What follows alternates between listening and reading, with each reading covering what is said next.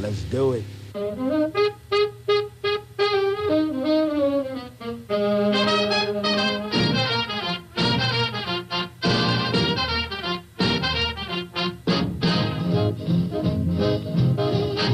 Automotive Hour. I'm your host, Louis Altazan, and Mr. Brian Terry. Hey, between the two of us, try to answer any automotive questions you might have. Why don't you go ahead and give us a call? And we got all our lines wide open. Give us a call. Go ahead and put you up at the top of the list. That's right. I believe all the phone lines are working today. Well, I wouldn't say that necessarily. Say if you can't get through, just keep trying. That's right. That's right. Just in case you can't call in or you don't care to call in or something occurs to you during the week, you can always go to the website. That's right. The address is www.agcoauto.com. AGCO. Easy way to remember that's Altazan's Garage Company. There's a contact bar on every page. You can send Louis an email any time of the day or night, and he'll get it back to you usually within 24 hours. If you hadn't heard anything in 24 hours, resend it, check the return address, because there's no emails that go by that don't get returned. Well, that's right. Answered. Every single night I go home and I sit there and answer every email that comes in. I never, ever ignore an email. So if you hadn't got a reply from me, either be sure that you do send it through the website. Because Correct. If you have an old email address for me or you have an old form that you'd send in that you just go back and try to reply to, it's not going to get through to me. Right. We got a special program that weeds everything out because we were getting a whole lot of spam. That's correct. So if you go to the website, use the form there, you're guaranteed to get through. And while you're on there, you pop around, you can look at the vehicle questions. There's 950 of those. Oh, those just keep adding up, don't they? Yeah, I'd go in and I add them. Every time I get a call or a email that I think is interesting or makes an interesting point, I try to add it to it so that we'll have it. That's way other people can kind of benefit from it. And that's going to be a short, direct, to the point type of a thing. Correct. There's also the detailed topic section in there. Which is a more in-depth article on a certain topic. Say you're looking for coolant. There's a whole article in there on coolant, probably more than you'll ever want to know about it. with photographs and descriptions and charts and graphs and everything you're going to ever want to know about the topic. Put one in there this morning on battery corrosion, and almost everyone has seen battery corroded terminals. Correct. And they know what that is. But not most people know that battery corrosion doesn't necessarily stop at the terminal. That acid can actually run down and eat the body of the car away. Correct. It'll run down the side of the battery and get on the tray. Mm-hmm. Most of the trays are metal, though some are plastic. Mm-hmm. But the leak is bad enough, it'll pull up in the plastic and run over. That's right. And when it runs over, it gets on the body of the car. Well, that's right. And they've had that problem ever since they started putting batteries in cars. Well, pretty much. And we've got some photographs in there of a little, I think it was an Infiniti that came in. Yeah, Toyota. Yeah, extensive damage where it actually ate through part of the unibody structure of the car. We had to repair it. So pop on there, see that. It may save you a whole bunch of money. That's particularly a problem with cheap batteries. You might think you're saving $30 on a battery. Correct. But you can end up with a $3,000 repair bill. Let it get on an air conditioning line, and boy, you've got major things because those are aluminum, and it just doesn't take but a second to eat through one. That's right. Get through your wiring harness and so on and so forth. So tons and tons of good information. Pop on there, see what you think. It's www.agcoauto.com. Of course, you can vote for your favorite automotive idol. Right. When is the finale coming up? We don't know. When we get enough votes. When we get enough votes, okay. Keep voting. That's right. Hey, pop on there and vote for your favorite automotive idol. Hey, we're going to go to our phone lines. We've got William on the line. Good morning, William. Yes, sir. I have a 96 Oldsmobile Cutlass. Okay. 3.1. Yes, sir. And I have that 1370. I believe we lost him. Uh-oh. I'm sorry. William, why don't you call right back and we'll see if we can get you back on the line. Let's see if we can go back. We have got Steve. Good morning, Steve. Hey. Good morning. Yes, sir. Got a 2000 Ford LTD. I think it is a big car. I forgot what it is. It's not mine. This belongs to one of my kinfolk. Probably a Crown Vic. Mm-hmm. Yeah, that's what it is. Anyway, when you turn the wipers off, they stay up instead of down. Yeah. No, they stay up instead of down. They stop, but they're up. Yeah, I know what you're talking about. They don't park. They stop on the windshield. Right. Instead of down where they're supposed to. There's two things that cause that. That's a relatively common problem on those cars, Steve. One is the switch in the dash can go bad and it doesn't keep a lot of power on the motor. The other one is the motor itself can go bad. The way that works, it's got an assembly inside the motor called a park cam, and it turns around so it knows where down is. When you turn the switch off, power bypasses the switch and keeps power on it until the park cam breaks it. So if the switch is bad, it's not supplying power to the motor, it won't park. Or if the motor is bad, it also won't park. So both of them give you the same symptoms. it probably would be cheapest to bring it to someone, let them test it, and tell you which one it is, because both of those parts are relatively expensive and relatively hard to change. So it's not something you want to start throwing parts at. Okay. All right, thank you. All righty? You're welcome. Thank you, sir. Bye-bye. You want to be part of the Automotive Hour, we would love to have you. And we're going back to lines with Al. Good morning, Al. Good morning. Yes, sir. Good morning. I have 95 Cadillac. Okay.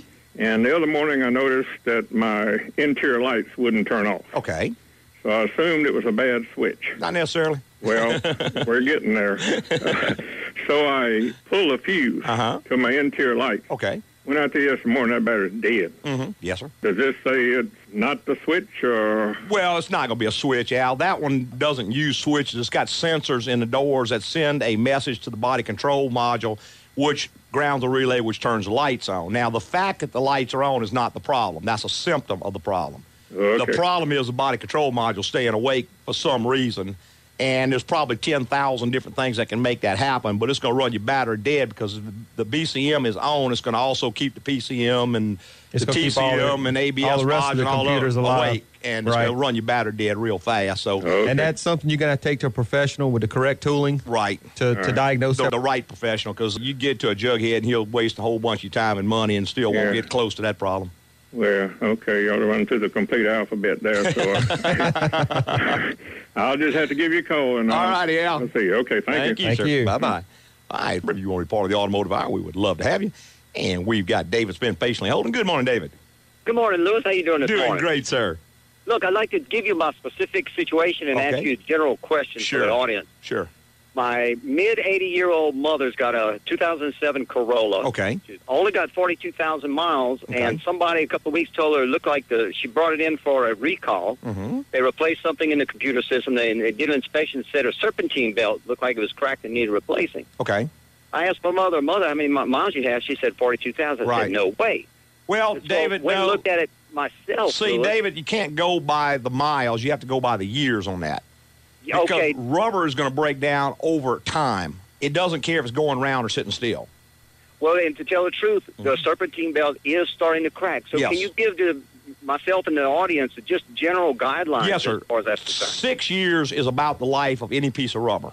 Uh-huh. So we get real caught up trying to look at mileage for some reason, and mileage is a factor on some things, David. For instance, a spark plug. Mileage is 100% the determining factor because it doesn't matter if it's 35 years old. If it's only fired so many times, it's not going to be worn out. But on other things like rubber or fluids, time is much more critical than miles. Because a belt, if you took it and you put it on a shelf for 6 years, it's going to dry rot. Uh-huh. It doesn't care if it's sitting on that engine going around or just sitting there. So the time is a factor there.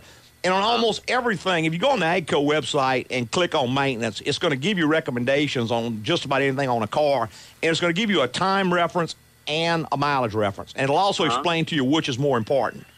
Uh-huh. So you take, for instance, brake fluid is another one, or antifreeze is another one. The miles don't mean anything. If I drove a car 150,000 miles in 1 year, that antifreeze would look like brand new. However, if I had 10,000 miles on the car and it was 10 years old, it'd be so corroded it'd be eating the system alive. Because there's a chemical reaction, it takes time to occur. So you have to watch both. And like I said, the best thing I can tell you is to go to the AGCO site, click on maintenance, and it's going to have recommendations based on both time and mileage, and it will also tell you which is more important on that particular item. Well, look, I appreciate it so much. And I'll tell you what, you can expect a call from us next week to set up an appointment to take a look at that, all right? Okay, Dave. That'd be great. We Thank appreciate you. it, Well, sir. thank you so much. Yes, sir. Have a You're nice welcome. weekend. Thank you, You sir. too. Bye-bye. All right, if you want to be part of the Automotive Hour, and we've got Thomas on the line. Good morning, Thomas. Morning, Lewis. How y'all doing today? Doing great, sir. Good morning. Kind of what I think is going to be a fairly simple question. Okay. I'm looking at a Toyota Tundra pickup. Yes, sir. It's four-door. It's, is it a 4.7, 4.8 liter V8, I believe? 4.7. 4.7 or 4.7. 5.7, yes, sir.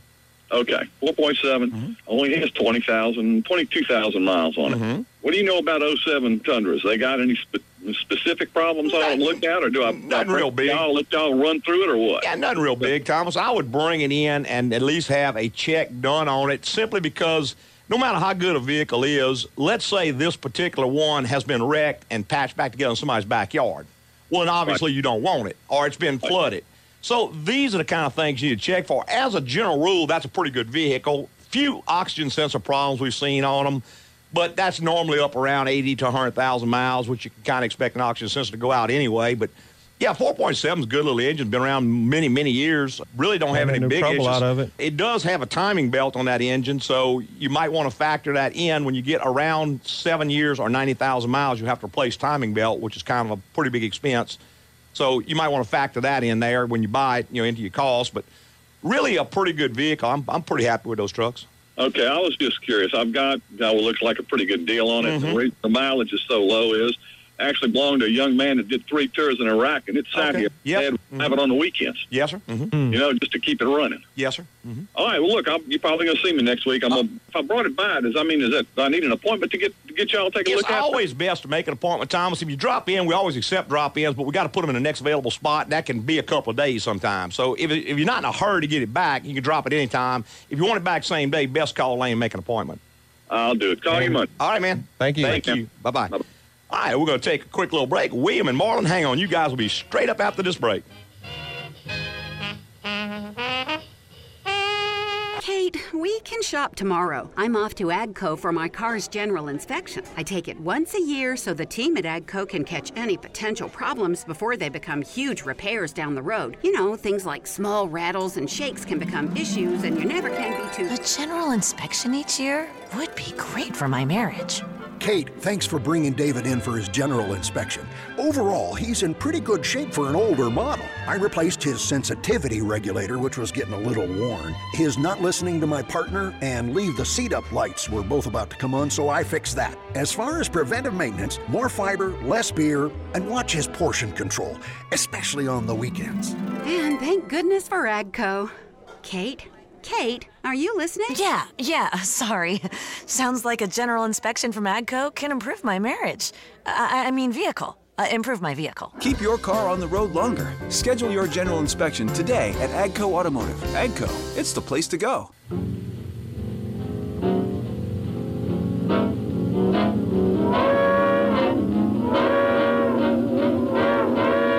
Welcome back. You just joined us, the Automotive Hour. I'm your host, Louis Altazan, with Mr. Brian Terry. Hey, between two of us, we'll try to answer any automotive questions you might have. Why don't you go ahead and give us calls? And we're going right straight back to our phone line. Marlon's been patiently holding. Good morning, Marlon. Good morning. Yes, Good sir. morning. I got a couple of questions, if you don't mind. You bet. Go ahead. One of them, my employee has a 2002 Dodge Ram. Yes, sir. And with a 4.7. And we think he's blowing a head gasket. Okay. Got real hot. Yes, sir. So we've been looking for just long block engines everywhere, and we've had all kinds of problems trying to find a long block. Yes, sir. What does it cost? Is it better for us to try to get the engine he has repaired, or...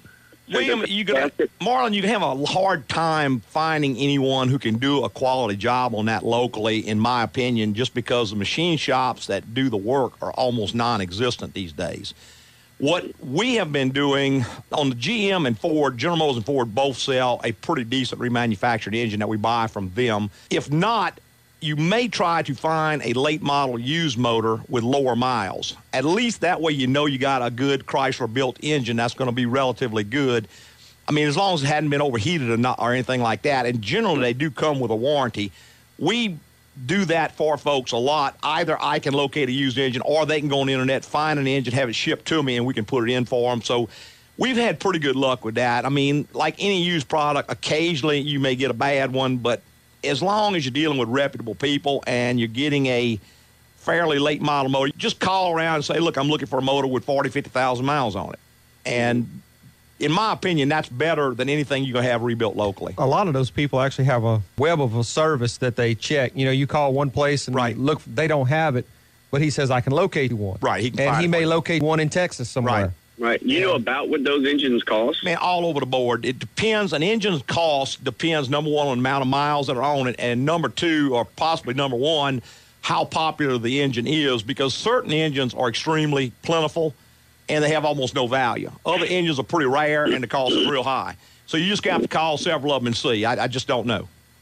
Yeah, it's like the 4.7. We just can't seem to find one that, anywhere. Some engines are rare. Some engines are hard to find, and if so, the price is going to be high. And in some engines not. Now, you can call Chrysler. Chrysler does sell a long block, but in my opinion, they're not real competitive. They're pretty expensive on their stuff.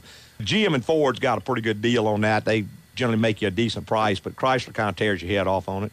All right, the other question is kind of weird. When we have a 2000 Camry wagon. Yes, sir. A wagon with a 6-cylinder in it. Okay. Whenever we turn the ignition key off, it'll run the battery down. Yeah, whenever we hold the little black button on the top of the steering column. Okay. And then we turn the key off. It doesn't run the battery down. So is that a momentary switch that I can just tie to? No, sir. No, sir. All that is a mechanical switch that's moving something in there. Most likely what you've got, either the lock cylinder or the ignition switch is not, it's got slack in it and it's just not turning completely off and it's leaving something energized. What happens, so you've got probably 20 circuits in that ignition switch. And if, say, the lock cylinder's got a little slack and it turns 19 of them off, but one stays on, and that circuit is not anything that shows up. For instance, let's say it's powering the PCM or something like that. You're not going to see it, but it's going to run your battery down. When you're pushing that little button, all you do is you're moving something inside there mechanically that's just causing it to go all the way over. Okay, can I tape it down? So it's just down all the time? I doubt that will work because I think it's the motion or the movement of it that's causing. It's got to move to tumble to toggle whatever's moving in there. I think that's probably a short-term fix at best. Okay. What I would do is just get it diagnosed and then repair it because it's going to keep doing it even if you do push that button. It's just, you got loose parts that are not working right and you're just jiggling something around and it just happens to work, but sooner or later it's going to leave you stranded. Yeah, every time we push the little button and turn the key off, the battery doesn't go down. Yeah, it's just jiggling something around inside that switch in there, but I'll just go ahead and get it diagnosed and fix it. Probably not going to be that big of a deal. Okay. All righty? All right. Thank you, guys. Yes, sir. All right. Thank you. Bye-bye. All right. All right, if you want to be part of the Automotive Hour, we've got William on the line. Good morning, William. Yes, sir, I'm back, if you can hold on to me. Go ahead. Yes, sir. I'm sure y'all have experience with dealing with this. I have a trouble code that will not go off. I cannot keep it off. It's on a 96 Oldsmobile Cutlass with a 3.1. Okay. And it's that 1374 crank sensor code. Okay. And it says it's that 3 times reference. But yeah, 3x reference. Yes, sir. But I've changed the sensor before. And well, see, the code doesn't say the sensor's bad, William. You're making the biggest mistake you can make, and that's trying to take a code literally. It's saying that it does not get a signal that it recognizes. Now, it's trying to sync that to the cam sensor. It's also dependent on all the wiring in between and the PCM to read and interpret the signal, as well as about 200 other things. So yes, sir. You can't go in and change the sensor. I'm sorry? You can't go in and just change the sensor and say that's going to fix it. You're not fixing the problem. That's why the code's still there. Yes, sir. Well, I mean, I've been looking at the ICM too because I still have I don't think it's a misfire because all my it's not a misfire. That's not a misfire code. That's a crank sensor 3X signal code. I'm trying to tell you, there's about 200 things that can set that code. It's not just the sensor. You changing parts hoping to fix it, you're going to run out of money way before you run out of guesses. That's why the light's still on. You're going to have to get that to somebody that knows what they're doing and let them check and tell you what it is, even if you want to fix it yourself. Back to the phone lines. We got Brian on line. Good morning. Dean, I'm sorry. Good morning, Dean. Yes, how you doing? Great. I have a problem with, I have a F350. It's 2001, and it's diesel, of course, but whenever I accelerate, sometimes the acceleration's cutting out on me, and I'm not sure what that problem, what would be causing that. It seems like after you run the vehicle, is it a 6-liter, Dean, or 7.3? It's a 7.3. Okay. Better after it warms up? Yes, sir. That's what I was about to tell you. It's better after it warms up. That's normally going to be a fuel pressure related type of a problem, Dean. Couple of things. The best possible thing, of course, would be a plugged up fuel filter, and I would certainly change that unless it's been just changed. Make sure there's no water or anything in it. That would be the easiest thing. Okay. The next thing up from that would be like the lift pump is not producing enough pressure to feed the injector pump. That would cause that. The worst thing would be the injectors themselves are going out.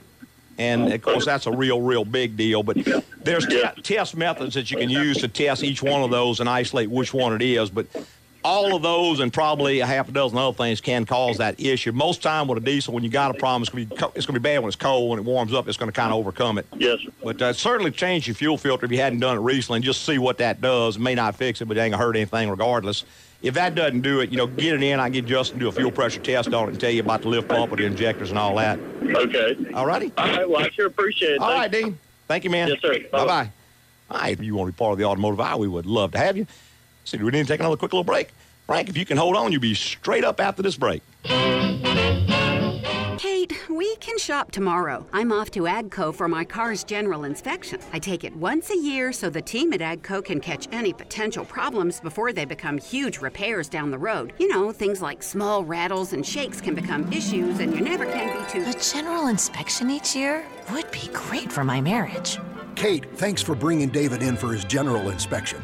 Overall, he's in pretty good shape for an older model. I replaced his sensitivity regulator, which was getting a little worn. His not listening to my partner and leave the seat up lights were both about to come on, so I fixed that. As far as preventive maintenance, more fiber, less beer, and watch his portion control, especially on the weekends. And thank goodness for AGCO. Kate, are you listening? Yeah, sorry. Sounds like a general inspection from AGCO can improve my marriage. I mean vehicle. Improve my vehicle. Keep your car on the road longer. Schedule your general inspection today at AGCO Automotive. AGCO, it's the place to go.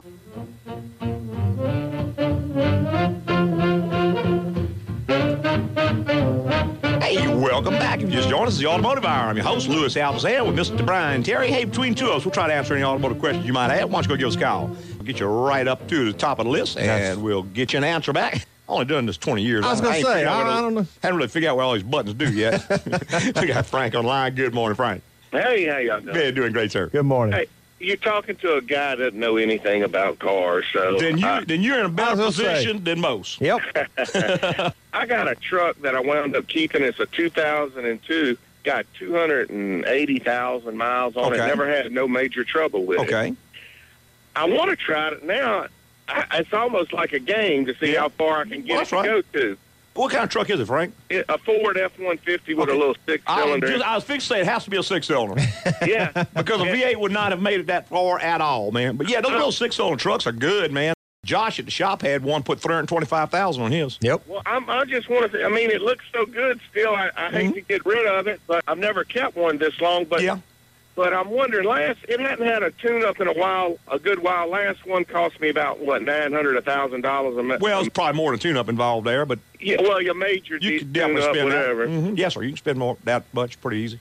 And anyway, I kind of hate to put so much money and then something go out major. Yeah, well, Frank, what I would do if I were you is bring it in, let's do a general inspection of the whole vehicle. And what I can do, I can say, okay, Frank, the air conditioner's fixing to go out, and the transmission's making some funny noise, and this is doing this. In which case you say, hey, I'm just going to bail. I'm going to run it until it drops, and I'm going to bail. Or I might say, hey, this thing's in pretty good shape. It needs this to put probably another 3 years out of it. Kind of like I had a guy come in the shop the other day with a Suburban. He had a 2005 Suburban, 100,000 miles on it. And he says, what's it going to cost me to get another 100,000 miles? I said, well, it depends on how much care you took in the first 100,000 miles. So anyway, finally I said, well, you're probably going to spend $5,000 to $6,000 over the next 100,000 miles. He's like, wow, that's a lot. I said, okay, well, let's think about it. How much you pay for it new? He said, $45,000. I said, what's it worth right now? I said, $5,000. Okay, well, you went $40,000 to go the first 100,000 miles. For $5,000, you can go another 100,000. But nobody rides free. Right. You're going to have repair or you're going to have maintenance. It's just a whole lot cheaper to repair them. This little truck here, the way I do it, Frank, I've got an article on my website, Should I Buy or Repair? And you might read that article because it gives you some formulas and all that kind of stuff. But what I figure is the cheapest note that I could ever hope to get would be $200 a month. I mean, what am I going to drive for $200 a month? Right. Absolutely nothing. So let's say I'm looking at spending $1,000. Okay, can I reasonably assume I can drive another 5 months without doing anything at all? If the answer is yes, this is a pretty good deal because I'm still in my budget. If the answer is no, then it's time to bail. Yeah. Now, if I can go another year, then that's even better. See, my situation, I got a car fairly new, and I'm not putting no miles. I try to put everything on that truck right now. Mm-hmm. Yeah, I might it just depends. That. A lot has to do too with you like it or not. Meets your needs, you like it. If I didn't like a vehicle, I wouldn't put a nickel into it no matter what. I'd bail on it. But if I liked it and did what I wanted to do, then I wouldn't have a problem. I don't really look at how old it is, how many miles. I look at how much further can I go and what's it going to cost me to do it. Right. I'm cheap. All right. Okay, Frank. Appreciate it. Thank you, sir. Bye-bye. All right, Freddie, go ahead and give us a call. Got our lines wide open. Be glad to try to get you right up to the top of the list.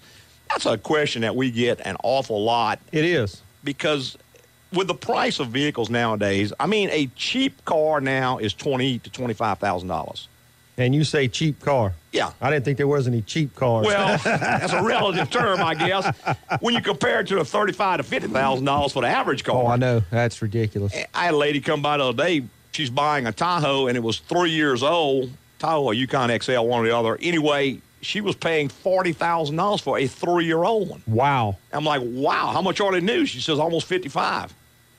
I said, I had no idea. Out. Yeah. So, I mean, cars are very, very, very expensive, and they lose their value very, very, very quick. They do. I remember one guy told me one time, he says, everybody drives a used car.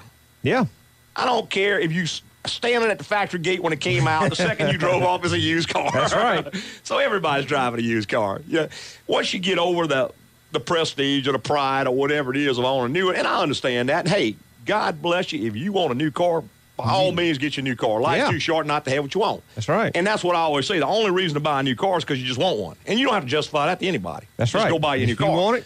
But if you're thinking economically, you're not ever going to be able to justify the cost of that new car. No, not at all. Because by the time you get financing on it, you strung out 6 years on it, you're paying more in the end than you started to pay at the beginning. You're probably paying 3 times what you borrowed on the thing. Plus the maintenance and anything that breaks after the 336 where, is gone. Yeah, and that's the thing with these newer cars, man, the cost of maintaining them. Oh, it's gotten out. 20-inch tires on these things. Well, you talking $1,200 to put a set of tires on the car. Oh, yeah. And all these little modules that are $500 a piece, and they go out and all the lights pop on all of your dash. Well, man, can't you disconnect that? Oh, no. Nope. You don't understand. Nope. This is built into the system. You can't disconnect it. This is the way it is. That's right. Oh, my God. Well, that's the car you bought. And, most people don't realize the technology they're buying until it starts breaking. Well, that's right. Well, it's very, very cool when you're down at that dealership looking at it and everything's working. Man, oh, yeah. The salesman standing over your shoulder. Oh, look what this does. Look what that does. He's smiling. Watch this. Got his white shoes on and pearly white teeth. He's smiling at you. It makes you feel good. But, yeah, all that stuff is going to break one day. And when breaks, boy, what's the cost? What is the cost down the road of fixing this stuff? And you don't find out until it breaks. Well, that's right. By the time you find out, it's too late to do anything about it. Exactly. So, let's go back to our phone lines with Drew. Good morning, Drew. Hey, Louis. I got a 97 Venture, and I'm sure you've answered this question many times before, but I got an AC problem. It blows cool and everything, but the air comes out, the defrost, the vents, and the floor, and the control does nothing to alter it either way, Mm-hmm. Drew, that's going to be one of two things. I'd have to test to tell you which one it is, but there is what they call a mode door actuator, which is just a little stepper motor up under the dash. The mode door actuator turns and it moves a door, which ducts that air up, down, and all around. Now, the actuator itself could be bad. The door itself could have broken loose from the actuator because it's all plastic, or possibly the control head that actuates the actuator. That's a contradiction term there. You remember the good old days when there was a little cable, you push the lever and it moved the door? A $3 cable that lasts the life of the car. That wasn't good enough. I got a 40-year-old car at house, still got the original cables on it. That's right. But it's going to be one of those three, Drew. What you got to have is a scan tool with bidirectional communication capability. We use a Tech 2 on GM, and that can go in. You can read the pulse from the control head. You can see if the motor's receiving it or not, and then you can physically inspect it. But nothing that can't be fixed. But normally, I guess the actuator is probably the cheapest thing. The part's not that bad, but sometimes you got to take about half or all the dash out to get to it. The control head is no labor. It's easy to change, but it's an expensive part. And then if the little door is broken inside the dash, that's pretty big, too. So it's really something you don't want to go throwing parts at trying to fix. You're going to have to get it diagnosed and then repaired if it bothers you. Now, you can continue to use it as it is as long as it's cooling the vehicle, but most time it doesn't cool the vehicle very well. Okay, I sure appreciate it. All right, Drew. All right, sir. Thank you, man. Bye-bye. All right, if you want to be part of the Automotive Hour, we'd love to have you. And also, if you got a cell phone, it's a free call from anywhere. Any cell phone? That's right, any cell phone. There you go. Not anywhere, but pop on there and give us a call. Glad to put you up at the top of the list and get your questions answered. Just in case you don't get a chance to call in, don't care to call in, something occurred to you during the week. That's right. You can always get your questions answered at our website. It's www.agcoauto.com. Easy way to remember that. It's Altazan's Garage Company. There's a contact bar on every page. You can send Lewis an email any time of the day or night and get it back within 24 hours as long as you use the form on the website And there's also several other databases you can search there on the site. There's the vehicle question, which is kind of a short to the point answer to a particular question. There's also the AGCO questions. The AGCO questions. Well, that's true. I forgot about that. You forgot about those, didn't you? I sure did. Kimosabe. Those are questions pertaining to AGCO, like what credit cards you take, what are your hours, why do you take appointments, things that pertain directly to AGCO. Yeah, why don't you quote prices on the phone? Right, that's the big one. Yeah, well, a lot of people don't understand. And I walk through the office to get parts or something, and just about every time I come through there, Miss Elaine's on the phone. Or I can't quote your price on the phone. We haven't looked at the car. Right. We don't know what's wrong with it. Right, and you, of course, are, well, give me a guess. Well, we don't give guesstimates. We give exact quotes to what is going to fix the car right the first time. Because that's our entire stock and trade. That's the way we operate. Yeah, we're going to fix your car right the first time for the exact amount we tell you, and it's going to be ready when we tell you it is. But the way we do that is by knowing what's wrong with the car before we start guessing and joking and carrying on. Correct. And that is a large part of what's wrong with the automotive business, is that people call around and they start quoting prices on stuff, and nobody knows what's wrong with the car, and it ends up costing 10 times that much. Exactly. Well, you hadn't done the customer any good at all. Now he feels like he's been ripped off, and rightly so. Instead of just being strong enough to say, I'm sorry, man, we don't know what's wrong with your car, we're going to have to get it checked and see. Now, once we check it, we'll give you an exact price. All right. None of this guessing and estimating and stuff. We're going to give you an exact price of what it is. But that's what most shops don't have the gumption to do. They'd rather jive you in there with a low price, tear your car down, and then call you back and give you the real deal. Most of the time, when you go in for a low price, it's going to cost you more than you get quoted on the phone. Absolutely, boys. It's kind of like the word free. Anytime you hear the word free, you better run. Nothing's free. Yeah, run with both feet, boy. Let's go back to our phone lines. We got Jim on the line. Good morning, Jim. Hey, good morning, guys. Good morning. I have a quick question, hopefully. I've got a 2001 Jeep Grand Cherokee, and I'm getting water on the passenger side. Yes, very common. I've checked the AC drain to make sure it's draining good. Yeah, not in. And I checked where the grommet goes through there, and it's good. And then I checked the weather strip. I checked the weather strip, and all the way around it, still no problem. Yep. Think I know what it is already? Great. Yeah, where the case seals to the firewall on that one, Jim, Chrysler, in their infinite wisdom, instead of using a four-sided case like a box, they used a three-sided case, and they glued it to the firewall. How about that, The side of the firewall is the fourth side of the case. Save 2 cents of plastic. Right. And what happens is that those seals in time deteriorate, and the water runs between the seal and the floor. It runs there first before it gets to the drain. Right. Because the drain is a little bit higher up, so it just drips right there on your floor. Kind of a major deal to fix, unfortunately. You got to pull the dash out, pull the case out, and reseal it to the firewall. Pull it down to the firewall. Right. I got you. And I've seen people try to put silicone and everything under the sun around it, trying to seal from the outside. It's not going to do any good. So I should be able to see it then come down Probably can if you turn your AC on high and you get up on your back and you get a flashlight and pull the carpet out. You can generally see it. Yeah, well, I've pulled the carpet out just to dry it out, and it seemed like it comes back. So. Well, I tell you, when you find out what it costs to fix, you might just leave the carpet out. Just drill another hole in the floor. Drill a hole in the floor and go get some of your wife's good bath towels and lay down there, Yeah, okay. I thought maybe it could be the sunroof Probably tubes leaking through. Well, I tell you, how you can tell, Jim? If you can just turn the AC off for 2 or 3 days when it's not too hot outside, and just see if it dries up. Yeah. And the same thing with the sunroof. It's only going to be there when it rains. Right. Or when nice, the vehicle pretty gets day wet. like today, use your AC, and if it still gets wet, then you know it ain't any of that. Yeah. Okay, I'll give it a try. Okay, Thanks, guys. Jim. Thank you. All right, sir. Bye-bye. All right, if you want to be part of the Automotive Hour, we got to take one last final little break. Cyril and Darryl, hang on. You guys will be straight up after this break.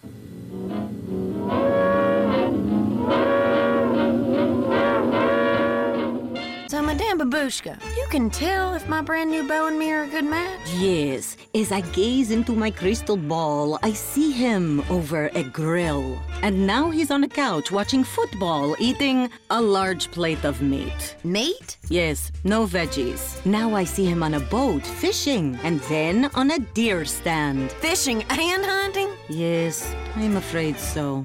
Wouldn't it be great if you could look into your car's future to see the road ahead? At AGCO, you can. Take your car to AGCO once a year for a general inspection. It's the best way to catch any potential problems that could lead to bigger repairs down the road. It looks like all this man wants to do is watch sports, hunt, fish, and grill.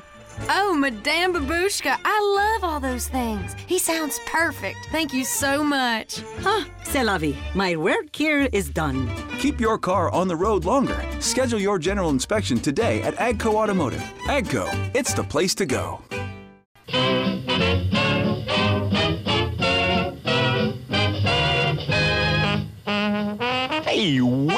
to the final segment of the Automotive Hour. I'm your host, Louis Altazan, president of AGCO Automotive. Got our lead tech, Mr. Brian Terry, right here in the co-pilot seat. Hey, between two of us, we'll answer just about any question you might have. Why don't you go ahead and give us a call? And we got Darrell online. Good morning, Darrell. Good morning, Mr. Altazan. How you doing today? Doing great, sir. Good. I've got a 2002 Chevy Silverado 1500 HD. Yes, sir. And my little message center is showing me a little battery light. Okay. And it looks like my voltmeter's running a little low. Would that be the alternator, or is there something? Possibly. It could be, Darrell, and that is probably one of the better guesses. However, what you got to be a little bit careful on that one, that is a computer-controlled alternator on there. And you might notice over by the battery, it's got the little red thing in the cable. That's a sensor that actually senses battery voltage and has 6 different charging strategies it uses depending on a whole bunch of other stuff. It could be that little sensor going out. It could be a cable that's loose. It could even be the computer itself, or it could be the alternator. So unfortunately, it takes some pretty sophisticated stuff even to test it. Now, when you go down and price that alternator, you're going to see the wisdom of testing it. Because those little puppies are about $400. Yeah, that's kind of what I thought. I usually bring it to y'all to get it worked on. I'll try and get in there Monday and make an appointment. Be the best bet, because I'm telling you, those alternators are pretty expensive. It's not like the old days where you get an $89 rebuilt from the parts store and it'll work. Yeah. You want to make sure that's what it is. And it could be the little sensor on there. It could be, we see an equal number of all that stuff. Okay, great. All righty. I will call y'all Monday morning. All right, Darrell. Thank you, man. Thank you. Bye-bye. Bye-bye. All right, we're going back to our phone lines with Cirrus. Good morning, Cirrus. Hey, good morning, fellas. This is Cyrus. Oh, I'm sorry. Oh, okay. Listen, I got a 2001 Chevy Tahoe. Okay. And my ABS light has seemed to continue to stay on when I'm driving it, along with the brake light. Yes, sir. Do you have a little buzzing noise under it that stays on when you turn the key off? No. Not yet? Not yet, no. Yeah. You will. What's going to happen eventually, you're going to turn the key off and it's going to go, and you can't get it to stop without disconnecting the battery. Cyrus, almost all the time, and I might have to preface that with almost, the ABS control module goes out on those vehicles. It's real common failure. Now, technically, there are several other things that can cause the issue, but that's the number one by a pretty wide margin. Well, it's common enough that we keep 2 pieces in stock. We keep 2 of them on the shelf all the time. For the 2 different controls. Now, if you go to GM and price that thing, you're going to have a heart attack because it is obscenely expensive. I'm talking $1,100-$1,200 for the part. Now, fortunately, we've got rebuilt ones that we sell that we've had great luck with. I've never had a failure on any of them. They're like in the $250 range, so way less. What we would do is go in, diagnose the problem, make sure that's it, because a wheel speed sensor can cause that. Correct. And a few other things can cause it. 200 things that turn ABS light on? Yeah, there is, but I can tell you almost every time it's that ABS control module. They go out a lot. Okay. And you guys will keep it in stock. We test it. I can tell you what it is. We got the parts in stock and in and out in about 2 or 3 hours. Yeah, a couple hour turnaround. Yeah. Okay. All right. I'll be down here Monday morning. Okay, sir. Hey, thanks a lot. Thank you, sir. Bye-bye. All right. Bye. All right. If you want to be part of the Automotive Hour, we still got some time. We got to try to help you out and point you in the right direction. We got about 8 minutes, so if you need a question answered, now's the time to do it. That's right. You can have a whole week to wait. Get us back on there. And if you can't wait that long, you can always go to the website and fill out a form and send your question to Lewis, and he'll answer it for you and get it back to you. Don't mind that at all. In fact, that's where I get most of the ideas from. That's on the website. Had a fellow that emailed me today from Washington State who's got some brakes that are locking up on his car. And apparently he's got it at the wrong shop because he gave me a list of the parts they had changed. And you know as well as I do, that is relatively easy to diagnose. It really is, because the tests you can do to diagnose that problem are definitive tests. If this doesn't happen when this happens, then this part is not bad. That's right. So it's just a matter of finding the bad part. That's right. It's not rocket science. So if you got somebody who's not being able to find that, first advice to get another shop. Correct. But I gave him a few pointers and some things to check. I'm sure he'll be able to find that problem. I see all our lines are lit up again. We're going back to the line with David. Good morning, David. Good morning. How yes, you gentlemen doing? Doing great, sir. Good morning. Got a question on a Dodge. Okay. 2009 four-wheel drive, 5.0 gas. The driver's side has a tapping noise in the engine. Okay. It's a light tap. Does that sound like it may be the choice of oil or the grade of oil I used on the last? Because it wouldn't be one side. It would be common to the whole engine. Yeah, it'd be common to all of them because they all got the same oil in them. David, I'm going to tell you, and you may not believe this, but one of the most common things we see on that particular engine with that particular noise is not actually a valve at all, although it sounds exactly like it. It's an exhaust leak. What they'll do is they'll get a little leak at one of the exhaust ports, and every time that cylinder fires, it goes tick, tick, tick, tick, tick, tick, tick, tick, tick. And normally it will be worse when it is cold and better when it gets hot. But it will it'll really fool you. I mean, it sounds just like a valve lifter. I've seen people pull the intake and change lifters out with that noise, and you'll finally bring it to us and we find it's something else. Chevrolet actually had a bolt that would break off. It's the one all the way in the back up next to the firewall. The head would break off. On the left-hand side. The head would break off, and the manifold would get just loose enough to lose compression there. What you can do, David, get a piece of hose, like a garden hose or a heater hose or something, and use it like a stethoscope. Put one ear to your ear and the other one go down around there, and you'll hear it when you get close to it, if that's what it is. Now, if it is a lifter, it's probably just a lifter that's got some crud stuck in it or whatever. Certainly, it's never a good idea to put the wrong oil in them, but I don't think it would affect only one lifter. It would affect all of them equally. And if it is internal, you should still be under your warranty, unless you're out by mileage. No, I've got a good warranty on it. Okay. Well, good. Well, you should be making sure it wasn't the great oil that I had used. I don't think so, and I don't know, what does that one call for, 5W20? Yeah. Yeah, I'd be using 5W20 in it for sure. But, and stay with the same brand. Right. All righty. We're going to go back to our phone line. Let's see. We have got Jeremy's been holding longest. Good morning, Jeremy. Good morning, gentlemen. I have a 2003 Chevy Tahoe. Okay. And the speedometer and the RPM meter do not work anymore. Yes, that's pretty common. Very common. How many miles you got, Jeremy? Let's see. More than 70? 163,000. Okay, yeah. They're under recall for that problem, but only up to 70,000 miles. Now, if you go back to a Chevrolet dealer, they're going to put a new instrument cluster in there. It's going to cost you about $800. That's what I figured. Well, you can take it to AGCO, and we can rebuild it right in-house. I got a guy who takes it down, changes all the stepper motors and all the light bulbs in it. It costs you about $300, and it's a much, much better part than what you had originally. And you're not ever having any more trouble with it. But, yeah, very common. There's little stepper motors that go out. It's got either 6 or 7 stepper motors, depending on if you got a transmission gauge or not, and there's 11 little light bulbs in there. We change all of them whenever we rebuild it. But we can rebuild it. It takes 2 or 3 hours in the shop. All right. I guess I'll call and make an appointment. That'd be great. Gentlemen. All right. Appreciate it. Thank you. Bye-bye. All right, I think we can catch another call here. We got Dan online. Good morning, Dan. Hey, good morning, guys. Yes, good morning. Enjoy your show. I've got a 04 LeSabre with 187,000 miles. Okay. Really had no trouble. Got new struts on it. Drives great. Yes, sir. 28 miles a gallon. Yeah. My air compressor's going out on there. I'm trying to decide whether it's worth fixing, and if so, is it just changing the compressor, or is there a lot more to it? No, Dan, that is very, very difficult to get fixed. The reason being, when the compressor starts going out, it slings metal throughout that entire air conditioning system. It's a fine powdered metal, and it goes everywhere. It's all inside the condenser. It's all inside the lines. It's in the evaporator. It's in the accumulator. It's in the orifice tube. If one fleck of that metal does not get cleaned out of there, when you put the new compressor, it's going right back through there, and you're going to be back again.